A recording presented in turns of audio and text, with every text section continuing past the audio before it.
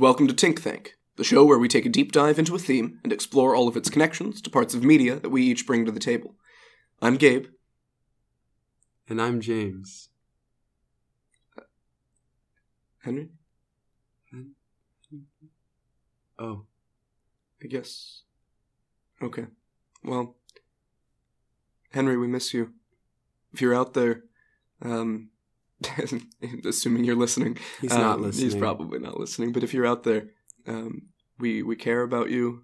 We wish you all the best, and we'll strive to find someone to fill your featured guest role that can share in a fraction of your wit. But I guess for now we must endure. So, let's see. For everyone else, Henry's not here. yeah, that's what we're getting at. Henry is busy, which is perfectly understandable. And so as he adjusts with his commitments, we're going to continue forward. And we spoke with him, and he thinks it'd be really fun to have guests on. That's something we've wanted to do for a while. And so this is a nice way to do it, so that we're accommodating everyone's schedules. But before we go too far, Gesundheit.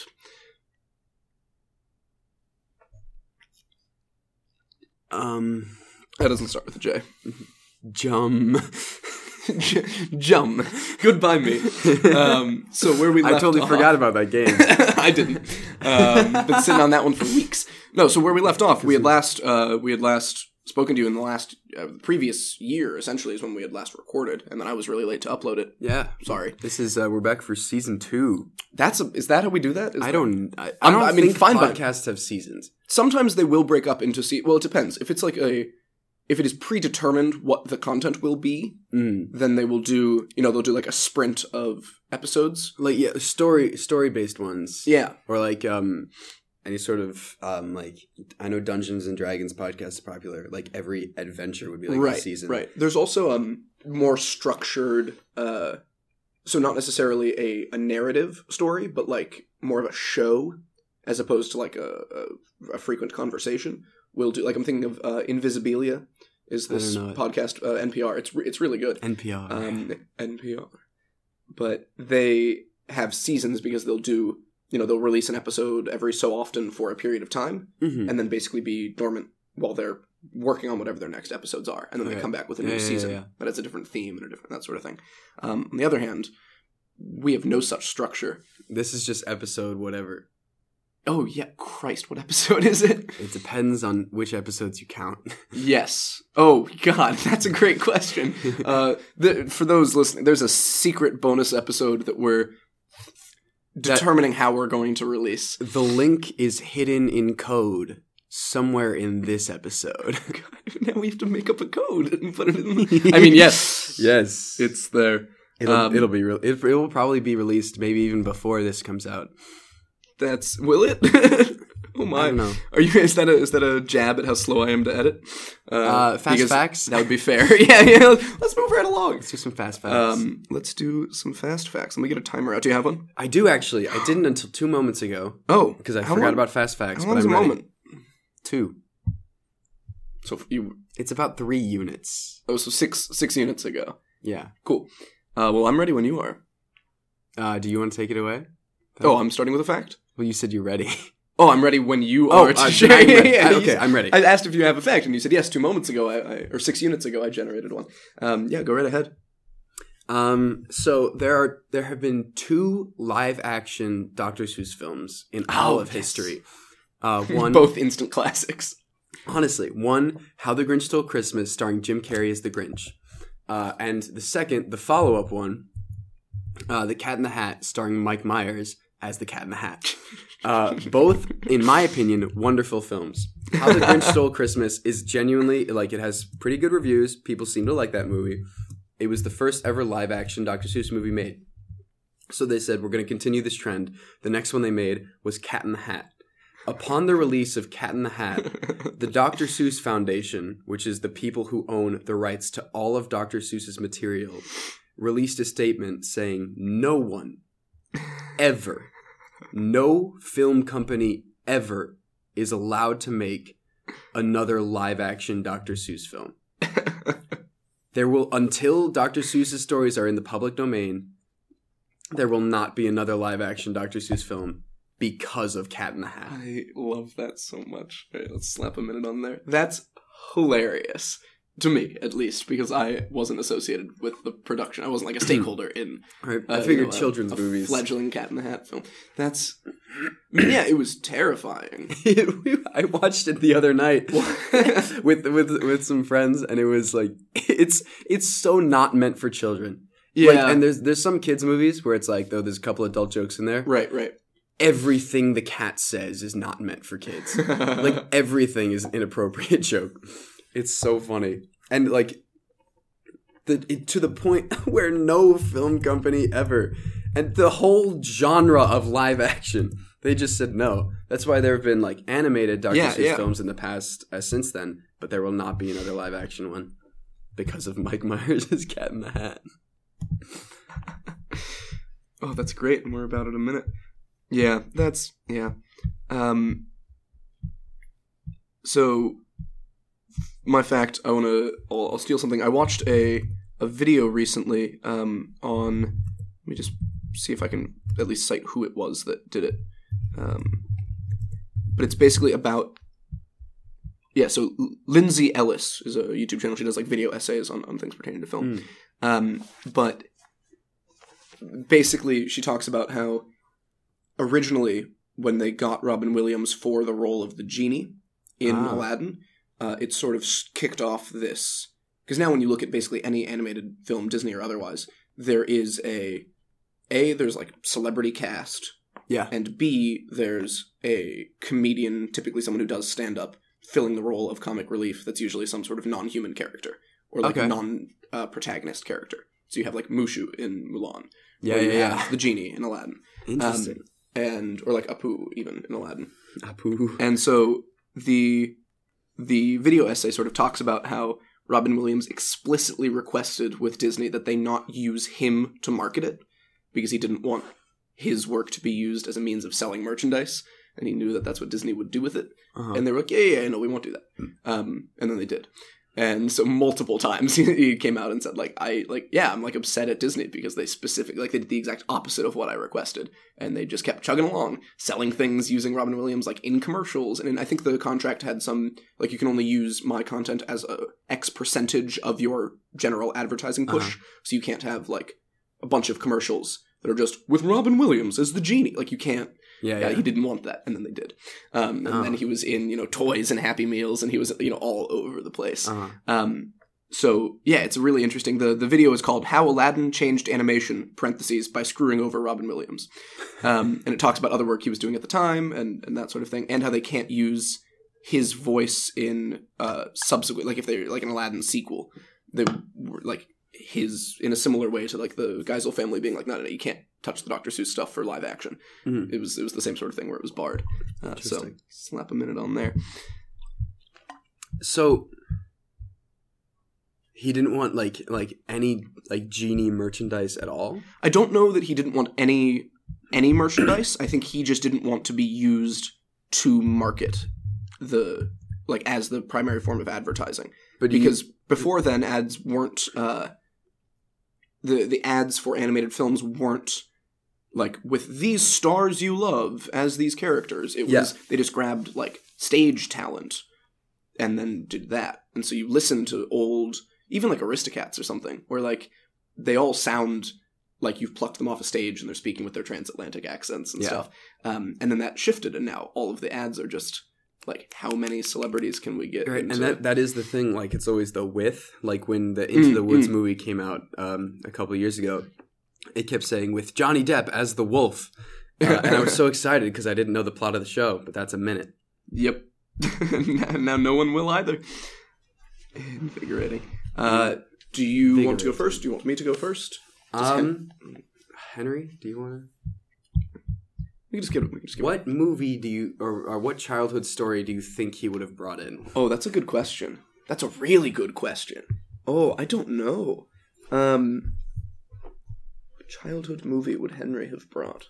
Did you bring a movie or a... I brought a book. Okay. And then I also want to chat a little bit about a computer game. But I have less about that than I do about the book. What would... That's a true... Like, write in or let us know what you think Henry would.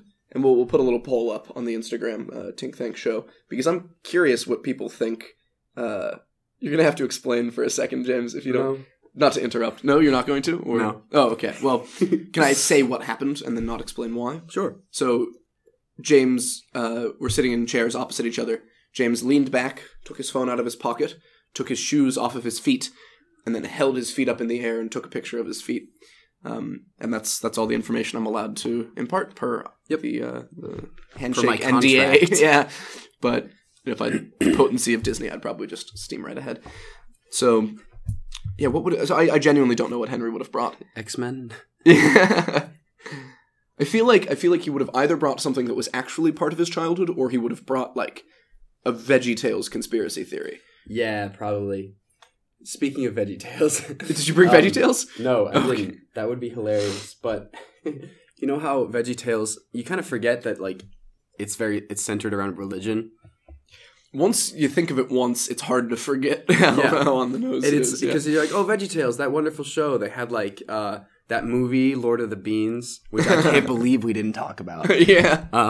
That wasn't... I've never watched it. That wasn't part of my childhood. I'll tell you about it later. You do, please.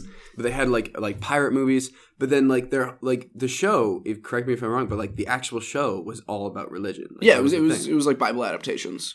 And this is just a story I've heard, but... From my understanding, the reason all or most of the VeggieTales stories are from the Old Testament is because the man who created VeggieTales, his mother was a very devout Christian, and she said, "Son, please do not depict Jesus Christ as a vegetable." So then all the stories are from the Old Testament. And I think that's really funny. I can't confirm. I've seen that online. I don't have a source for it, but I hope it's true. That's excellent. Yeah, just one quick line, I guess, or just because I guess it's a little even more on the nose than I had thought. Also, apparently they had trading cards. What? They went ham on the merchandising. As I'm looking at this, I mean, there was a lot of stuff. But yeah, titles of like the first film in 2002 was Jonah: a VeggieTales movie. Yep. I remember that. And I think the first episode that was sold like direct to video market, the first 30-minute program, quote, "Where's God when I'm scared? ? When I'm scared. Scared. Yes. Which is like, there you go. Oh, I found my new favorite Wikipedia page for the next little bit. I'm not going to go through it now, but it's just list of VeggieTales videos. Oh, good. We should do an episode where we talk about, we just bring 2 or 3 of our favorite Wikipedia pages. There's some gold out there. But, okay. So Henry would probably talk about a VeggieTales conspiracy theory. I can't speak, as what I've learned today.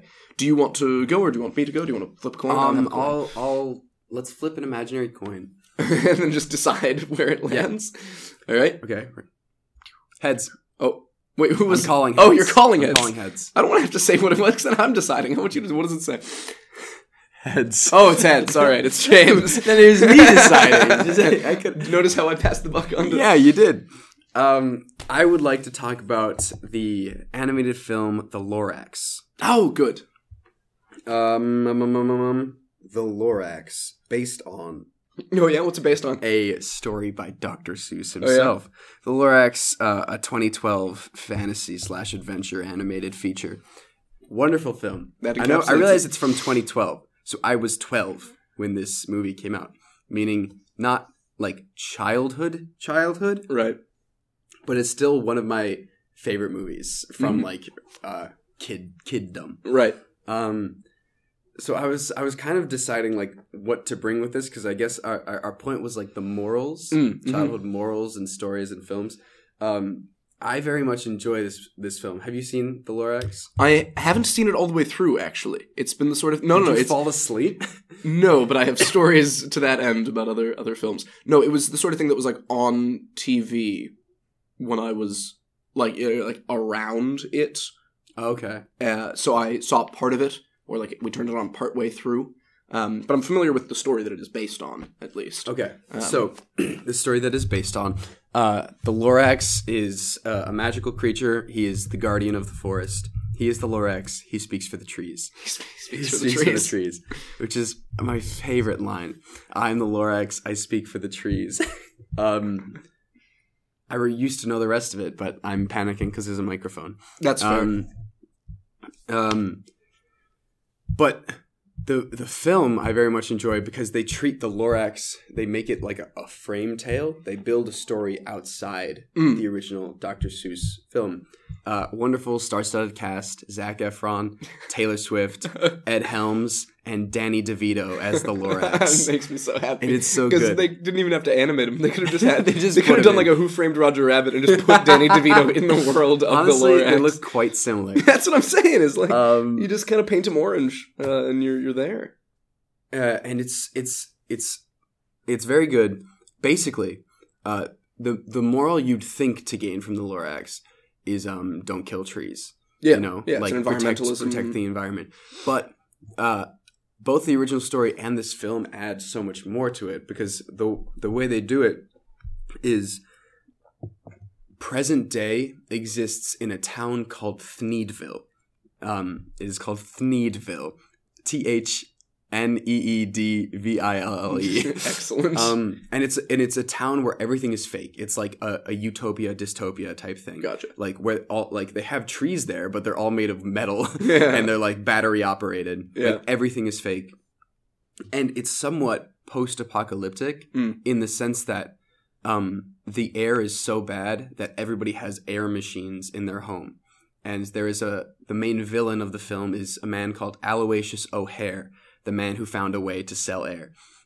He is the richest man because he figured out like how to clean air and then sell people clean air. Yeah, instead of so just he delivers cleaning air to their houses and like they put it. Those big water bottle things you put in the like on the in water like bottle a machine. like a Soda Stream type of thing, or No, like the one downstairs, like the big jugs. jug. Yeah, that you'd it's put in that, like but it's full of clean air, and Excellent. you put it in your machine. But it is somewhat post-apocalyptic in the sense that like it's bright and it's wonderful and everyone loves it, but around the town is a massive wall, Nice. like stories high, and it just says Thneedville across the top, and no one leaves town. Like that's the thing. And this is just a town, so you don't know what the rest of the world is like. Right. Or how big this Earth exists in Dr. Seuss's Earth. Particular conception of it. But you think he's just this big rich guy. And then basically Zac Efron's character, who's a young boy, he's like around 14, he's in love with Taylor Swift's character, and he would do anything to impress her. She is obsessed with these things called trees that no one has seen for years, and she would give anything to see a tree. So Zac Efron's like, how do I find a tree? He talks to his grandma about it, played by Betty White. Betty White's wonderful in this film. And because she's old, she remembers when there used to be trees. So it's established that an old person remembers trees. Well, yeah, we're like two generations So like removed two from generations trees. in. But there are young people that is clearly established later in the film that have never seen trees, and they don't know what is on the other side of the wall. Right. So she's like, you have to go talk to the Onceler. And that is the main character from the original story. Mm-hmm. He goes to talk to the Onceler, who's Ed Helms. Ed Helms tells him the story of what happened to the trees. Gotcha. And that story is the plot of the original Lorax. Right. But there's a lot added to it by adding this frame tale because you find out that Aloysius O'Hare is not only rich, he also controls the city. He controls all the security cameras, and he's like, why is that kid leaving town? You know, and he starts going after him, and it's like awful. And it's because he doesn't want trees to come back because they're a threat to his business. Yeah, absolutely. Because they create air for free. Natural air production that'll destroy us. That'll destroy us. But I wanted to talk about the morals of it because it is quite good. Ed Helms' character, the Onceler, is a very innocent young man, and he goes off. He leaves his family to pursue his dream of inventing the Thneed. What is the Thneed? It's a fine thing that all people need. That's its only description. Yeah. It's a big fabric thing that has a million uses, and the only thing that he's found to create it perfectly is the truffula tufts from the truffula trees in this forest. He goes out, he chops one down, the Lorax appears, and he's like, I'm the Lorax, I speak for the trees. I'm the guardian of the forest. And it's quite beautiful. DeVito. Danny DeVito. Sorry. That's great. And I didn't I mean to think derail something you. quite sentimental about it is the first thing the Lorax does before he speaks any lines is like there's big thunder and lightning. He appears out of the stump of this tree, and he's literally like a god. And he looks around. He's like, "Why have I been awakened?" Yeah. And he looks around, and then he sees a stump of a tree, and he gets quite sad. And the first thing he does is he like somberly turns around and goes and picks up like rocks, and then he makes a rock circle around the tree as sort of like a burial mark. And they're like, "This is tragic for them." And then all the forest animals help out, and then he goes and confronts the Onceler. Long story short, long story long. The Onceler promises he'll never chop down another tree. He will only harvest the tufts. He won't chop down the trees. All is well. Eventually, people start buying the Thneed because it's a great product, and he needs to make them faster. His family convinces him to start cutting down trees again. And he kind of boots the Lorax out, and Lorax is like, "You broke your promise." And there's this... Now I will rain 7 plagues on you and your family. No. There's a consistent thing, is the Onceler's like, "Then why don't you use your powers to stop me?" And the Lorax every time says, "I told you, it doesn't work like that." Yeah, I speak for the trees. I'm not their militia. I'm not going to fight you. Yeah. And it's quite wonderful. And there's this beautiful moment where the Onceler snaps and he says, "I'm going to do what is best for me, and I'm going to make my company bigger and bigger and bigger, and you can't stop me." And the Lorax says, and I wrote it down, he says, "Which way does a tree fall?" And there's a pause, and the Onceler's like, "What?" And he just goes, "A tree falls the way it leans." And he walks away. And I'm like, Danny DeVito. I think that's a wonderful moral, like, which is just be careful the path you tread. Yeah, because that's where you're going to end up. Yeah, well, even heading one direction slightly potentially dooms you to that direction in the extreme, even if you don't wish it. And then the other thing that gets me is immediately after that, it's also a musical movie. So the Onceler, there's a montage song called "How Bad Can I Be?" in which he starts chopping down all the trees, and his company gets bigger, and there's smog and like gunk, and he's polluting everything, and that is eventually why Thneedville's created a couple generations later, because the pollution is so bad on the outside. But the song is "How Bad Can I Be?" How bad could I possibly be? Like, who cares if a few trees are dying? Like, it's fine. I'm getting so rich, and the mentality of this, which I think happens so much, is like, it's fine if we sacrifice a little bit. Yeah. It's like, it'll be fine. How bad could this possibly be? Cut down? Like, how bad could this possibly be? Like, it's fine. I'm not ruining anything. Yeah, at least not single-handedly. Right? And it's this mentality, like, because he starts out as this very innocent character, and then he gets to be the villain somewhat. But this whole justification of like, how bad could this be? Like, it's fine. I'm not hurting anybody. I'm only making things better. And then the song ends, and the Lorax appears again, and they clearly haven't seen each other for a long time. And the Onceler's like, "You can't stop me. Nothing is going to stop me." And in the distance, there's a whack sound. Yeah. And the camera turns, and a tree falls over, and the Lorax goes, "That's it. That's the last one. That might stop you." And you're like, oh my god, because it's how bad could I be? Who cares if a few trees are dying? Yeah, and then immediately you see he's destroyed the whole area. There are no more trees left. And then the Lorax sends all the forest animals away. He goes, "They can't live here anymore. I don't know what to do, but I'm just going to send them in that direction and hope they find a place." Forest, yeah. And there's this ongoing joke. The Onceler didn't see the Lorax appear with big thunder and lightning, so he doesn't believe he's a magical creature. And Lorax just looks him in the eyes, and then he floats off into the sky and disappears. And there's this moment of like, oh shit, like, I actually really just messed up. And upon where the Lorax has disappeared, he was standing on a rock, and now it says "unless" on it. And that's the end of the story. And then it cuts like it back to the future. And the Onceler is telling Zac Efron's character this whole story. And he goes, "And I've stared at the rock for years trying to understand it. And I think I finally get it." And this is my favorite Dr. Seuss quote of all time. He says, "I think it means like, unless someone like you cares a whole awful lot, nothing is going to get better. It's not." Yeah. And then he gives Zac Efron's character the last truffula seed. He goes back into town. He plants it. Happy ending. Yeah. And I just think something that like seems such a basis of like protect the earth, don't hurt the trees. Like that's what the Lorax is when I first think about it. But all these like underlying things of like how someone can become awful while justifying it to themselves. Mm-hmm. Like which way does the tree lean? Be careful. Like be careful what you do. And the fact that last quote is not just about this, but it could be about anything. But yeah, literally any issue. Unless someone does something, nothing's going to happen. Mm-hmm. And that's such a coverall, like wonderful moral for children that I very much enjoy. Yeah, that's excellent.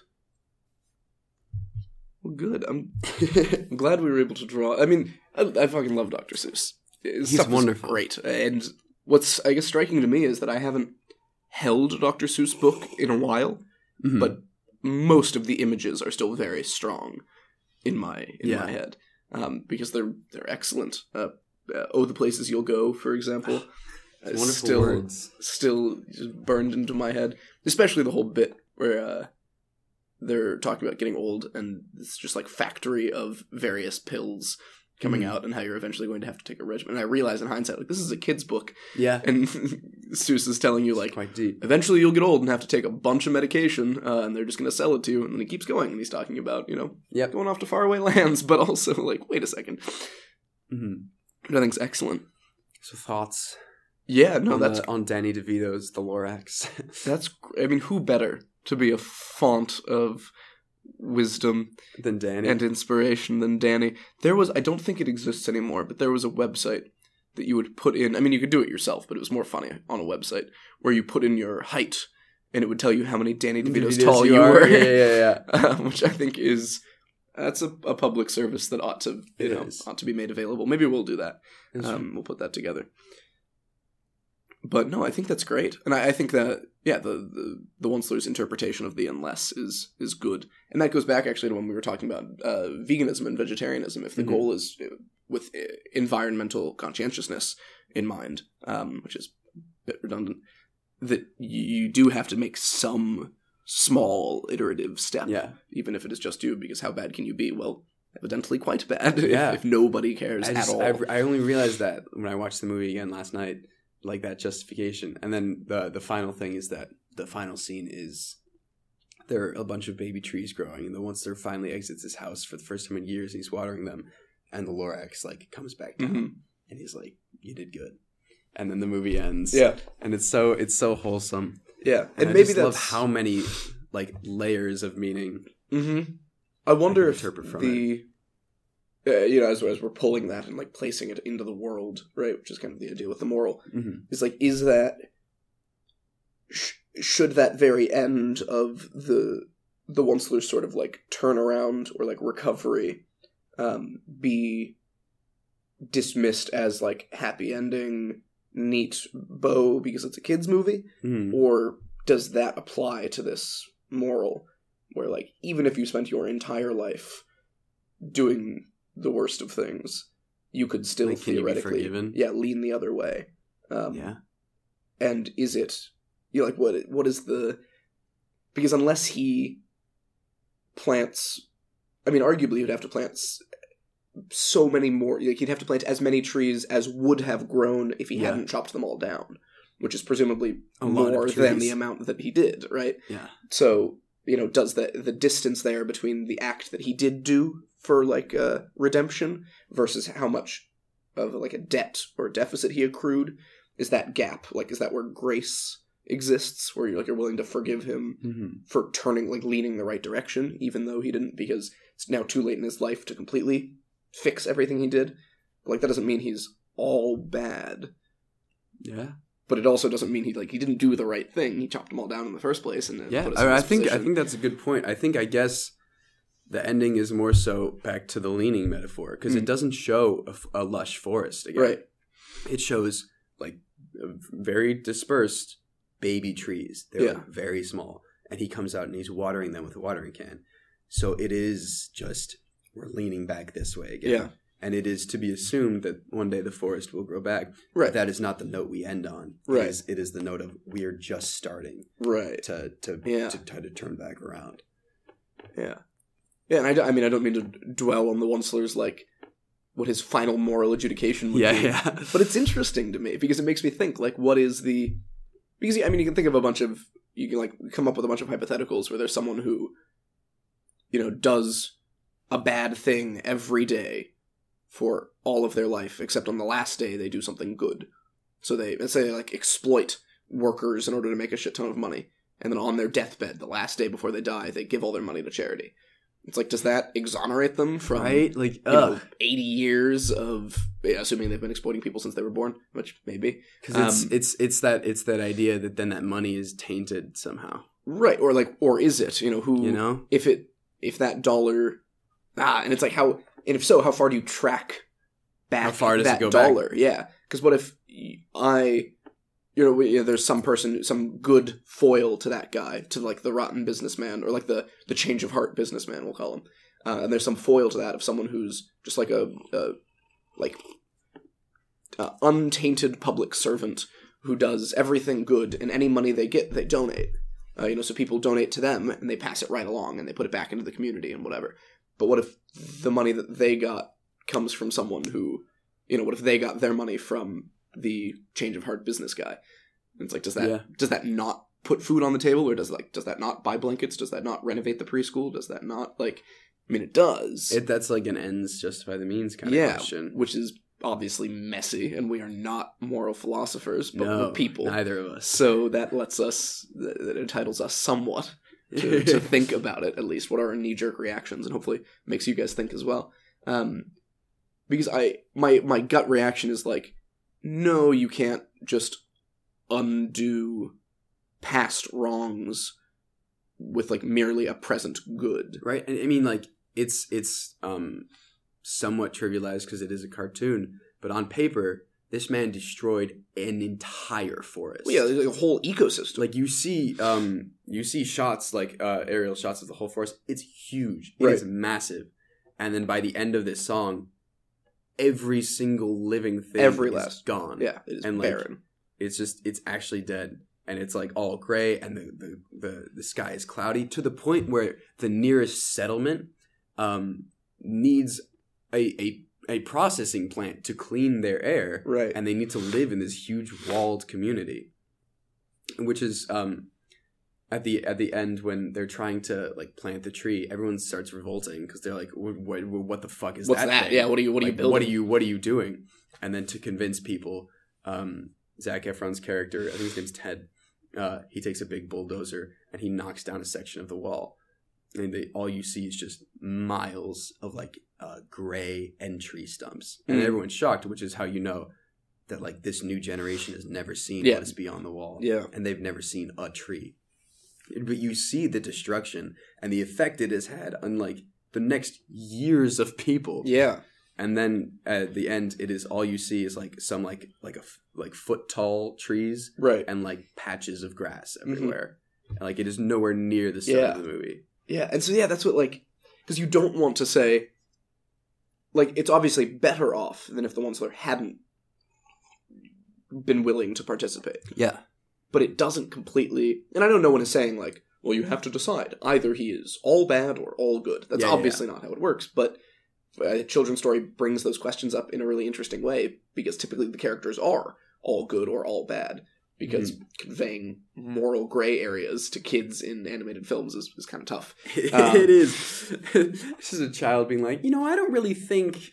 I don't think what the Onceler did at the end really, got him off the hook, considering all the stuff that he did when he was younger. Like, that's not really... That's kind of a tough one. I would absolutely love to see that. So, yeah, it makes you wonder. I feel like, in the end, it's...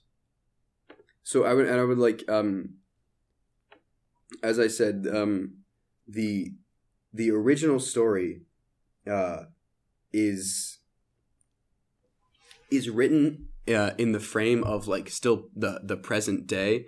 Like, you can go find the Onceler and ask him what happened to the trees. Gotcha. Which is what gave them the idea for a story in which plot. someone does that. Yeah. And the actual original story ends with, it says, unless someone like you cares a whole awful lot, nothing's going to get better. It's not. The Onceler says that. And it ends with, so catch, calls the Onceler. He lets something fall. It's a truffulus seed. It's the last one of all. You're in charge of the last of the truffula seeds. You, second person. And truffula trees are what everyone needs. Plant a new truffula, treat it with care, give it clean water, and feed it fresh air. Grow a forest, protect it from axes that hack. Then the Lorax and all of his friends may come back. Yeah, even that happens like in the end of the film. Yeah. The way that story ends, it's like it's up to you to try to make something happen. Yeah. That's all you can do is like try to get it to lean back the right direction. Right. Yeah, that's interesting. Some heavy stuff. Yeah, it makes you think. Neat. Yeah, I love Dr. Seuss. And just it's all that meaning packed into wonderful rhymes. Yeah, well, that's my favorite part about going back and hearing you say those as well. It's just like, wow, such a rhythm. Really put all that info in there, and it comes across as like, oh my, last one of all. Like in a cute little couplet, we've like put all of this weight on this little object. Like that's awesome. Well, good. Yeah. What about you? Yeah. I want to very briefly just mention to jog people's memories so they can go and think about it and find it. But when I was younger, I played the Putt-Putt games. I don't know if you're familiar. I think perhaps. Okay, it's a little purple convertible. The face goes around doing stuff. Continue. They're gold, is what it boils down to. I played, It was a CD-ROM game. I don't think so. And the two that I think I sunk the most hours into were Putt-Putt Saves the Zoo and Putt-Putt Enters the Race. Wow. They were excellent. And it's somewhere between, just like a fun kids game and like edutainment sort of thing. You would do side quests to get money to progress in the story, and those side quests were, help an old lady plant her garden type of thing, or like make sure you brush your teeth before you leave the house, those types of things, or like math games or critical thinking, puzzle solving stuff. But it was fun.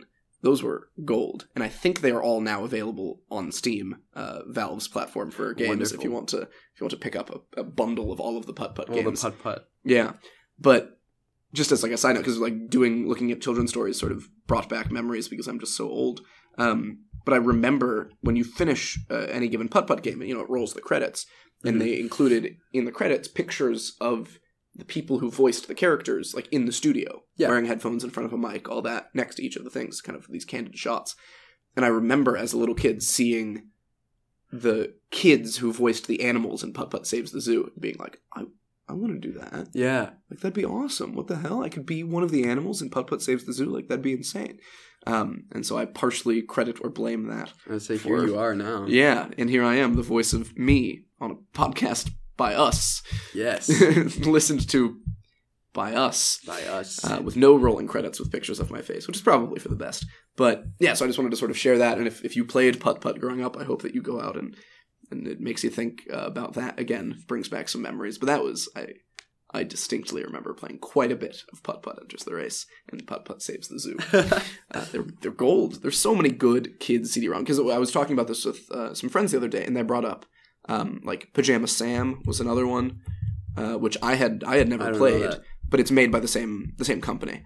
I don't remember the names of any, but I remember playing them. Yeah, and then Freddy Fish, Spy Fox, and then a couple of others that are all made by It's Humongous Entertainment is the name of the company, which I think is great.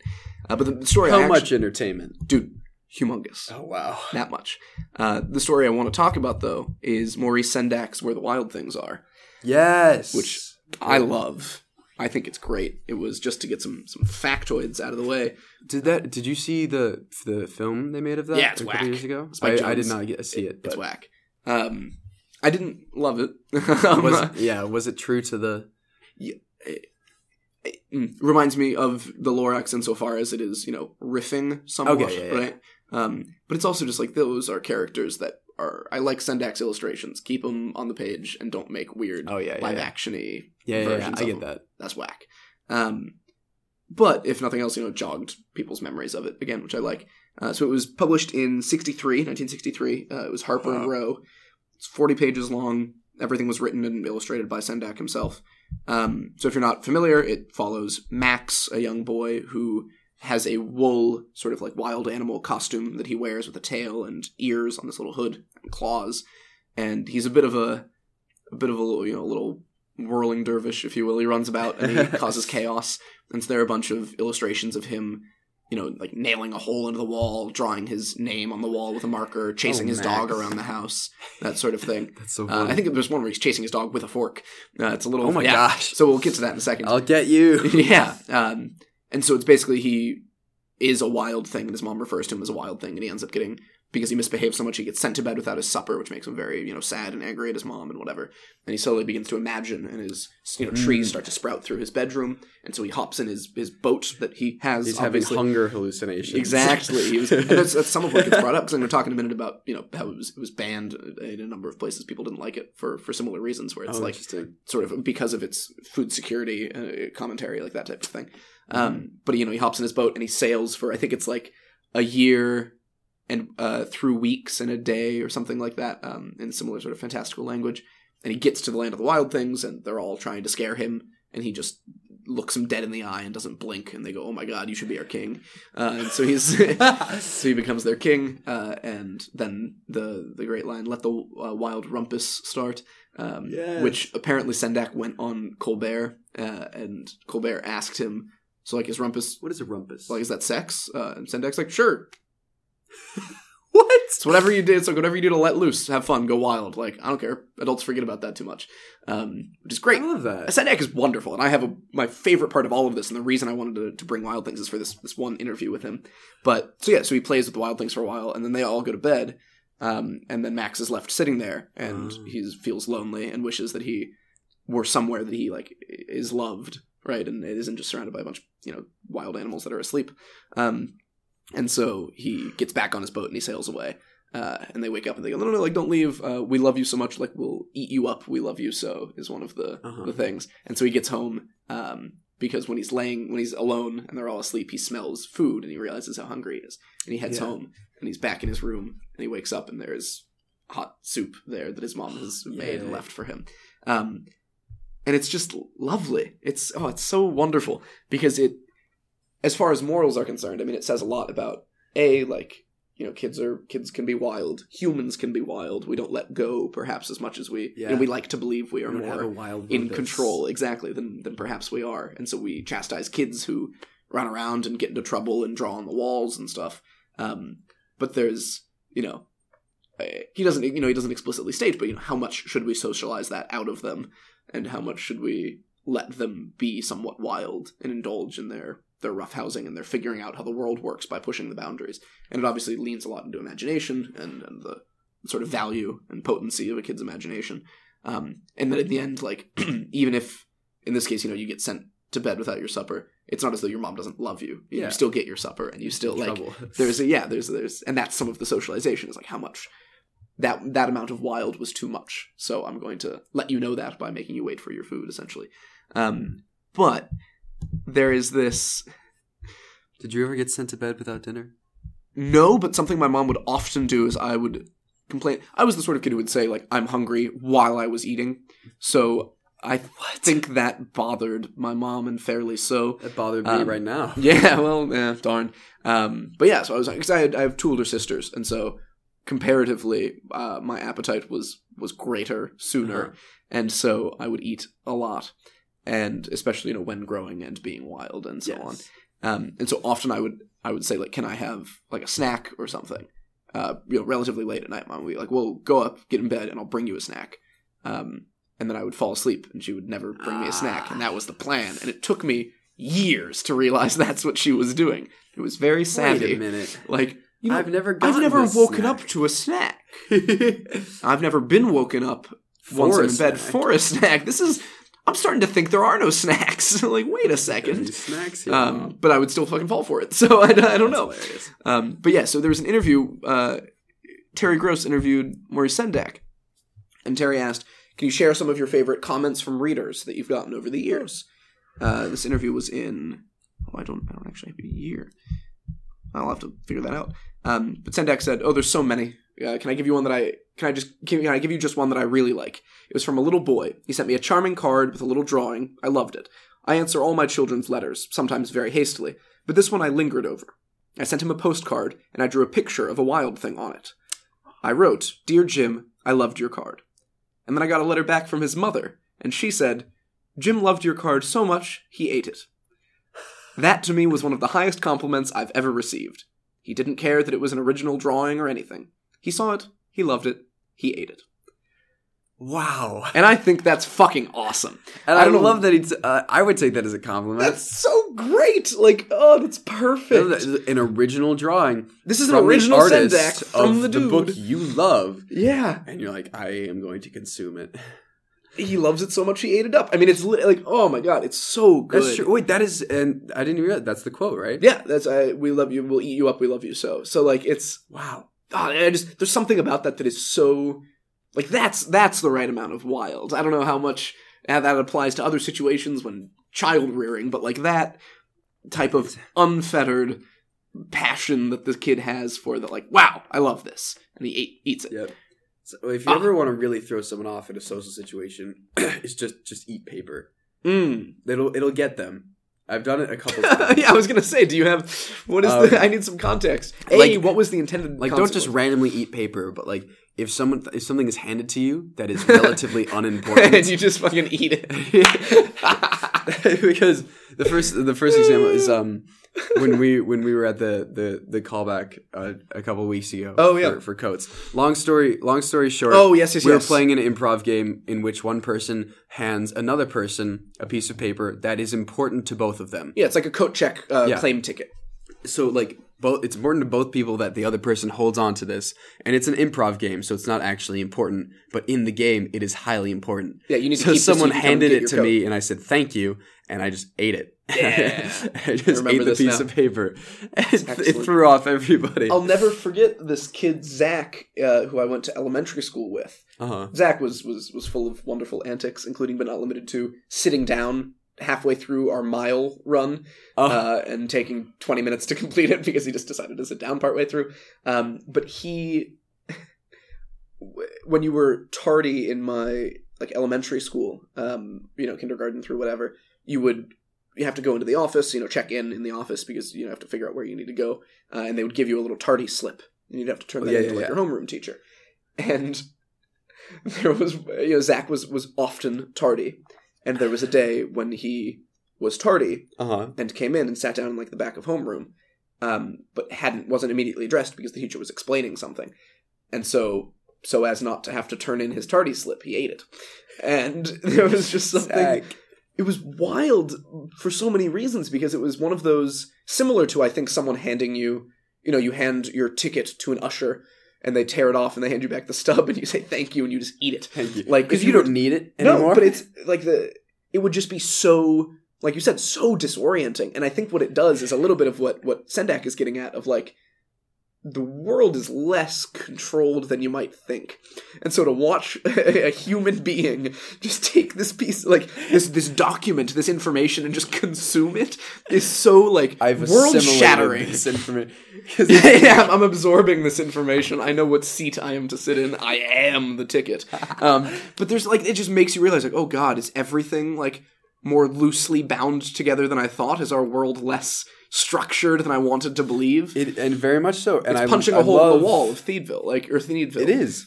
I love that moral of, you said Colbert asked, what is a rumpus? Like, is it sex? And he said, sure, if that's what it is for you. Yeah, it's whatever like, you whatever let you loose. do, just to like go wild sometimes. And it reminds me of, there's a wonderful scene in an episode of Phineas and Ferb.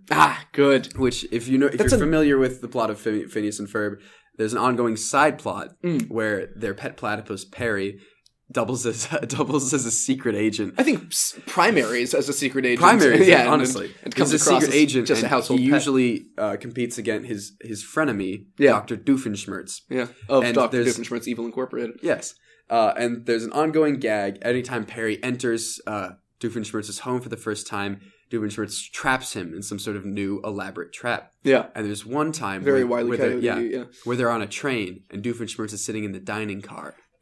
And Perry like bursts in and he lands in the seat opposite Doofenshmirtz and he goes, Perry the platypus, as he goes. And he goes, I have you trapped, which is like his classic line. And Perry looks around confused because he's clearly not trapped. He's just sitting and in the he seat. goes, I have you trapped by the social convention of the fact that we are sitting in the quiet car of this train and you wouldn't dare cause a disturbance. And Barry the Platypus looks around and sees everyone eating as quietly as they can and just being completely silent. And then he was ready to fight, and he just calms himself and he sits back in his chair and he's like, all right. You got me. And he's trapped by this social convention because you can't be wild. The world is put together. It's so funny. Oh, I love it. And that goes back, because this is tying in Rules of the Universe, which is a through line, of course, that, like, I'm sure you've experienced, things are funniest in times when you are to be the quiet, like, most quiet and most still. That it is violently difficult when you are sitting in a homeroom as a kid, or, some place that you are so sure that you can't make a sound, and you turn around and Zach Munitz is pushing the back corner of his tardy slip into his mouth, and you can't draw attention to that, are you kidding? But also, like, that is the most... And the moment the teacher says to stop laughing... Oh, yeah. That's so funny. It's over. It's so funny. I got kicked out of class many times for laughing. See, I was the awful person who would do something to laugh, and then very early on realized I had the ability to stifle my laughter and come across as though nothing had happened. And so we would, like, you'd take a ruler and put it halfway off your desk, put an eraser on the desk half, and just smack the other side, make a little makeshift catapult, launch the eraser, have it hit the ceiling, and then the people at your table would laugh, and you would just have to sit there. Stone cold, like, I don't know what they're laughing about. I'm sorry, ma'am. They just clearly misbehaved. I will never forget, just briefly, this is reminiscing. Here we go. Yes. We had a ceramics class in my elementary school, which was awesome. And Miss Nancy, who taught it, was absolutely wonderful. She was a terrific, ceramicist. I actually did, like, summer camps with her at her studio. It was very cool. But you have your clay, and then you have, like, slip, which is sort of like a clay water mixture that you use as, like, glue, spackle. And my best friend Jet and I were always, sitting next to each other and kind of screwing around. We had to be careful because you had, like, the needle tool, which was like a little metal, like, tiny little ice pick that you'd use to score up your clay. But at one point, I don't remember what the situation was. I don't even know if it was us, but someone threw a piece of, like, a small piece of clay that was soaked in slip just straight up while Miss Nancy wasn't looking, and it stuck to the ceiling. And we lost it. Oh my God. And that is, I think, to this day, the hardest I have laughed.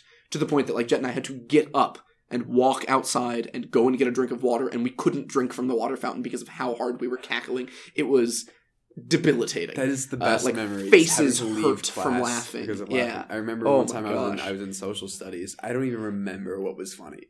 Yeah, that's the best. Cracking up. And I was like, and it's like that thing where it's between you and another person, and that it was just something funny shared between you, and it was hilarious. And the teacher says, "Stop laughing," which makes it 10 times funnier. And you're like, "Okay, I've calmed down." That's the worst. You just look at the other person. If you make eyes for half a second, I start laughing again. To the point where, like, my teacher's like, "Do you need to leave class?" Yes. And I'm like, "Yeah." Dude, that's not the answer they want to hear. Isn't going to stop anytime soon. But I'm just like, "Yeah, I need to leave." And I go out, and I feel kind of dumb, but I still laugh for like 5 minutes. Yeah, because you can't fucking stop. It's so good. Oh, that happened to me in rehearsal yesterday. Good. I felt really bad because we had to keep running a bit. Because usually I think I was actually better at it when I was a kid, at, like, stifling my laughter when something was supposed to be funny per se. But now I just crack, and it's happened in so many shows where there are bits that there is laughter, and sometimes it's audience laughter, especially if you've been rehearsing for a while and you're not used to. Especially when you're rehearsing a comedy, you can't fucking tell what's funny. Like, it's tough. You never can. And then suddenly you have a whole audience of people and they're laughing at something, and you're taken off guard a little bit. But because they laugh at things you never expect them to laugh at. That's what gets me. And you're like, why was that funny? You leave a touch of air. You're not being too arrogant. You're not pausing and looking at them and waiting for them to laugh. But you leave a touch of air and they don't laugh, and you go, oh, and you keep going. And then you say something and you're halfway through the next thought and they're losing their minds. And you're like, wait a second. What am I? Okay. And then you keep going. And it's, oh God. This is great. It's great. I also just wanted to mention, Where the Wild Things Are is the 4th most checked out book at the New York Public Library, all time. What are the top 3? Top 3. One is The Snowy Day by Ezra Jack Keats. Is that the one they made the film out of? With the snowman? Or is that the snowman? What is The Snowy Day? I'll be completely honest. I don't know. Yes, it is. Yeah. this looks familiar. That's the most checked out book. Yeah, I wouldn't have Like children's book or book. Now that I see the cover art, book. That's beautiful. Yeah. Second is, I think it was Cat in the Hat. Let me check. Yeah, Cat in the Hat. Haha. Then 1984, which apparently in 2017, the New York Public Library ran out of copies of 1984 and had to order more because That's they were hilarious. so frequently checked out. The Snowy Day, Cat in the Hat, 1984, Where the Wild Things Are. And then To Kill a Mockingbird, Charlotte's Web, Fahrenheit 451, How to Win Friends and Influence People, Dale Carnegie's book, First Harry Potter, Very Hungry Caterpillar. But the idea that, like, there's something very satisfying to me, and I love To Kill a Mockingbird, and I love Fahrenheit 451, but there's something satisfying to me about the fact that Where the Wild Things Are is above both of them in most checked out books. Yeah. And it's one metric, right, in the New York Public Library and so on. But that's wonderful. I really enjoy that. Also, just very briefly, and I know very little about it other than stumbling across it as I looked, but there is a Where the Wild Things opera, which I didn't know existed, but it's 1 act, 9 scenes. There it is. It exists. I also just love the character names. You have a name that is relatively difficult to pronounce, some interesting name, / female wild thing, / wild thing with beard, / wild thing with horns, rooster wild thing, bull wild thing, and then goat wild thing. Good. There's also a sea monster wild thing. Its voice type is described as prop. It's a prop. It's not a person. But it still gets an entry. I just love the story. So yeah, as I mentioned, it was banned a couple of places for, witchcrafty stuff. It was banned for promoting, this kid chasing his dog with a fork and generally misbehaving. It also had the food scarcity issues of sending your kid to bed without food as a form of punishment, that type of thing. It is also worth, and this is obviously this is a larger topic which we don't necessarily need to broach right this second, but perfect. The difference between working to explain a behavior as opposed to justifying said behavior. Yeah. Right? Like, why was this done? Not saying that made it okay to be done, but why was it done? And one of the things to keep in mind is this was published in 63. And Sendak explicitly said, like, it's not necessarily a kid's book. It wasn't it's a book for kids and it's imagination and so on, but it's not like I don't think of it necessarily as a children's book. Yeah. And some of the best books aren't, even though the best, like, look at the most checked out New York Public Library books. Yeah. And Lorax and all of the Seuss works are a similar example. Like, there's a lot in there. It's not just pretty pictures. Like, there's clearly something more to it that is biting, or like that grips on, that people have continued to interact with them for so long. So why diminish it to it's a kid's book, or it's a kid's movie. So there's also a really neat, when Disney was first working on, and this ties in the Aladdin stuff, and they were first working on CG for animated movies, they used Where the Wild Things Are, scenes from Where the Wild Things Are, to like practice their CG. So it combined, it was a computer-generated background that could be moved around in 3 dimensions, paired with the traditional Disney hand-drawn characters. Oh, that's cool. And there's some really interesting illustrations. And if you look up Disney Wild Things CG, you'll find the original stuff, and it looks awesome. Yeah. And to think that this was all done as like the first CG, as Disney was figuring out, can we do this for our films? Which is nuts to think about. But yeah. I think that's a wonderful moral from that story. Be wild, like that but it isn't really like, and I think it applies to a lot of kids' stories, quote unquote, that they're like, but this is something that's important to everyone. And even if the goal is just to get them while they're young, to learn these stuff, but like it's like don't be constrained like that. Mm-hmm. You can do what you want to do. Yeah. What you just said made me think, like, why must a children's story be a diminished medium? It's like the kids are people too. Like, why is it people books? And it's like, and like you said books. with the whole sending the kid to bed without dinner, it explicitly states like what is too much in a way, but then also encourages the fact that like, but don't like restrict yourself in this way. Have a rumpus. Rumpus. RUMPUS. Yeah, have a rumpus every now and then. Which that just made me think as well of like what I think is helpful, or as I think about the things or the topics that I feel like at this point in my life I have a reasonable understanding of, or like a nuanced understanding of. It's the ones that it wasn't that someone sat me down and like explained with a PowerPoint like these are all of the intricacies of XYZ topic, but instead it's the having to go out there and not be entirely sure and get one explanation and then go okay, and then someone else gives you a different explanation, you go oh.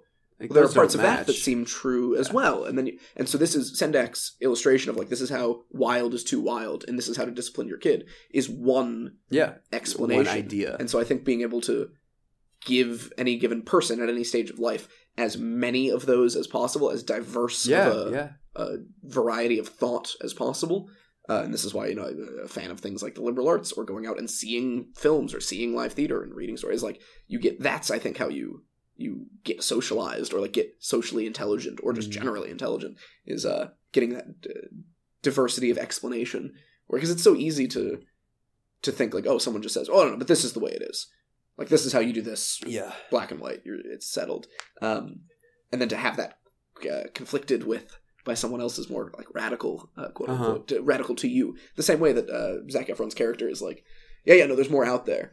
People are like, whoa, slow down. Like, what do you? Like, I don't want to hear that. About? Don't talk about that. And being willing to broaden somewhat, and it's not always good. Obviously, sometimes you'll go the wrong. You'll go too far again, as with Max. But I think that's interesting.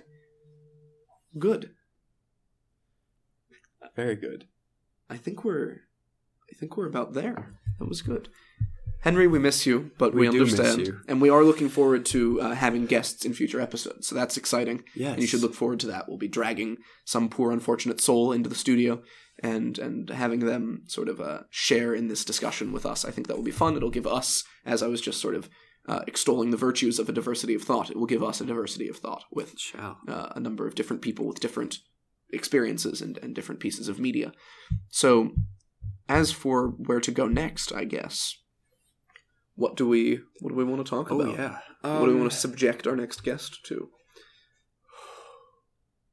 I was going to say the Wikipedia entries, but that feels like it's a dig to go back there for that. The first thought, actually, the next thought was libraries.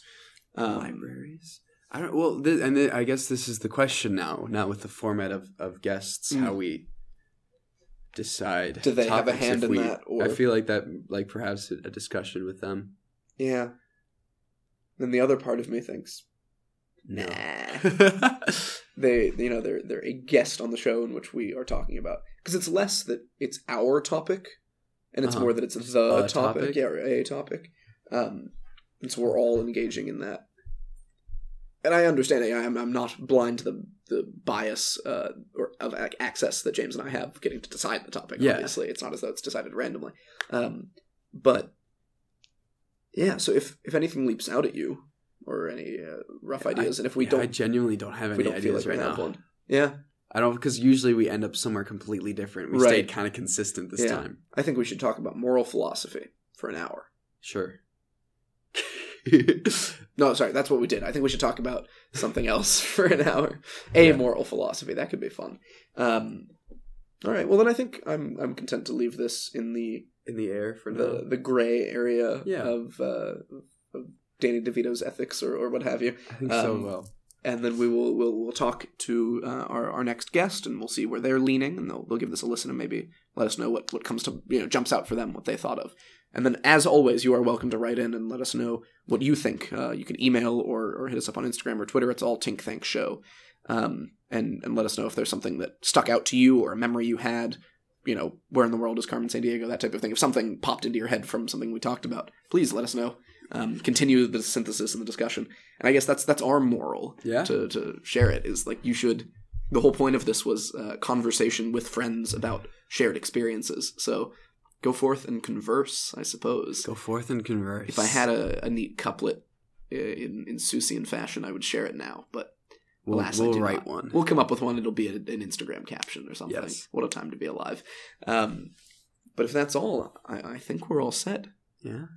As always, thank you so much for joining us, and we'll talk at you next week. Bye.